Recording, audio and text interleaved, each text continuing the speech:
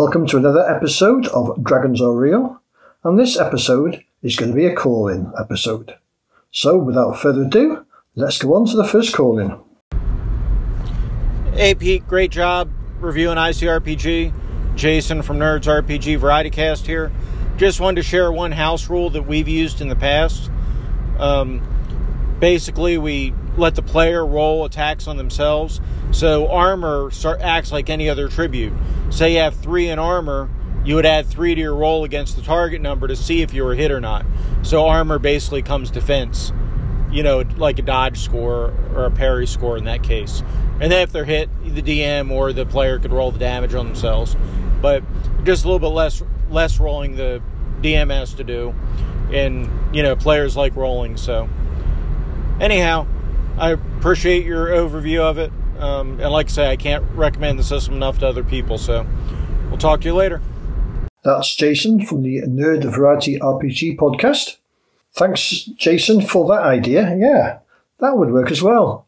And it also takes the load off the GM, so anything like that is always a plus point. I'm hoping to get a game in with Jason this weekend. He's going to be running his hack of Colonial Gothic, so look forward to that one. And hopefully he'll add that revision he's done to the rules, and we'll see how it works. Hey Pete, it's Dave. I wanted to say thank you for doing the Ubiquity review. I've only just got around to listening to it. Fascinating. It does seem like a nice, simple, easily repurposable system. And I thought I knew a bit about it, but I didn't. It turns out I was thinking of something else. I didn't know anything about it. I do have All for One in its Savage Worlds incarnation, but certainly all those settings are the kind of weird fantasy, weird sciencey stuff that I like, so I'll definitely pick one up. It does seem odd that it doesn't have a core book. With a name like Ubiquity, you'd think that was the first thing they'd do, is put out a generic core book, but you've piqued my interest and I will definitely be pursuing it further. Cheers again, Pete. That was Dave Aldridge from D Percentile, and as you guessed, I did the Ubiquity review for him, so I'm glad you found that useful. And I have another call in from Dave, so let's see what else he's got to say. Also, I just picked myself up a big pile of binary dice. They're a bit tasty, aren't they? I hadn't seen them before. I was thinking, if you're going to have a game that completely only used binary dice, obviously you'd use pools like Ubiquity for your core rolls, but if you wanted random tables, well, they'd all have to be numbered in binary, wouldn't they? That could get fun. I wonder if anybody's done that. I just listened back to that last message. I wasn't going to re-record it, but it sounded like I blow you a kiss at the end. I don't. It's probably just my phone rubbing against my hood or my hair or something like that, but I thought I'd pick up on that. Well, there you go. I know we're getting close because of Purple Worm, but perhaps not that close. Yeah, binary dice. I've got loads of them. Love them. Nice and simple. And I've written a few little games using binary dice because I think it's much easier than counting 4, 5 and 6s on D6. And Dave, if you want to blow me a kiss at the end of a phone call, I've got no problem with that. And as Dave mentioned there, we've been involved with Purple Worm. What is Purple Worm? Well, here's an advert for it.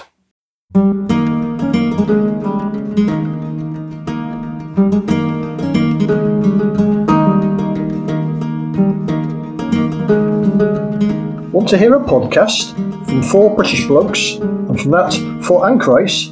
Then the Purple Worm podcast just might be for you.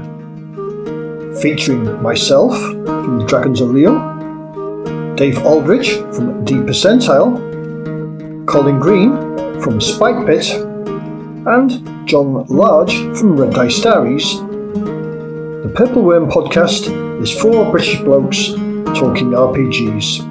Check it out at your local podcaster, your podcatcher. We're on Google Podcasts, we're on Spotify, Apple, anywhere you can find a podcast. We'll be there somewhere, so check us out. That's Purple Worm.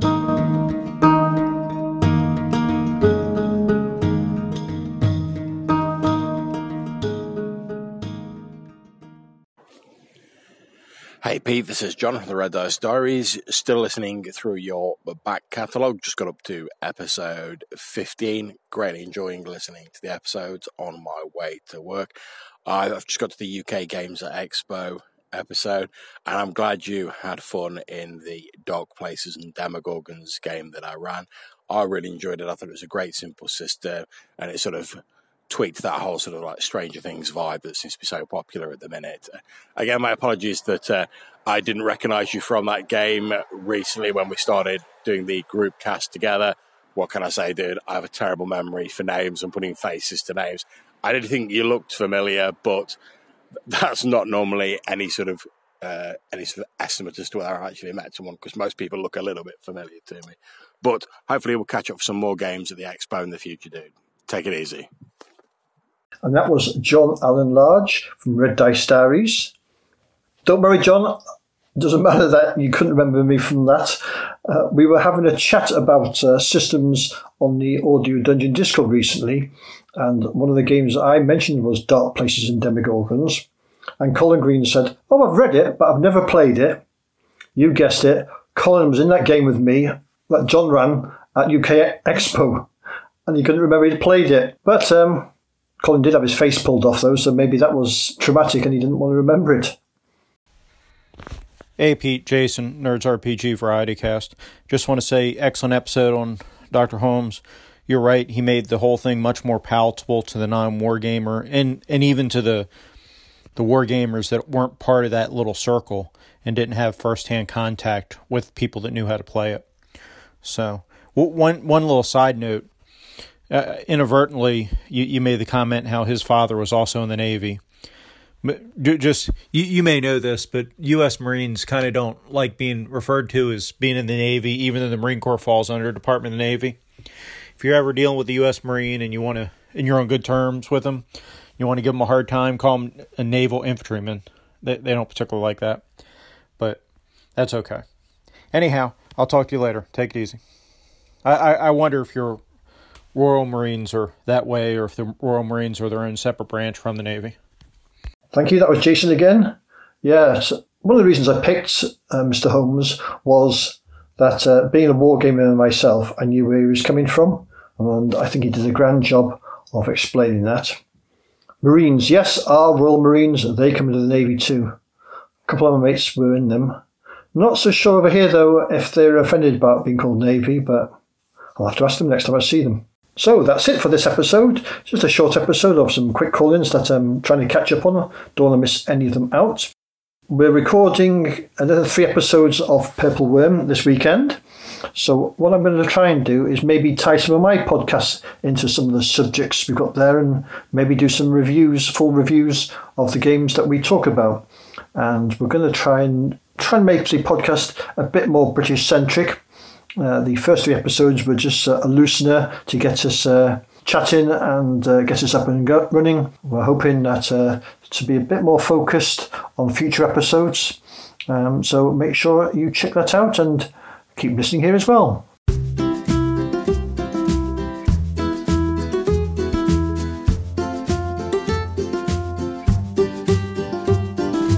You have been listening to the Dragons Are Real podcast.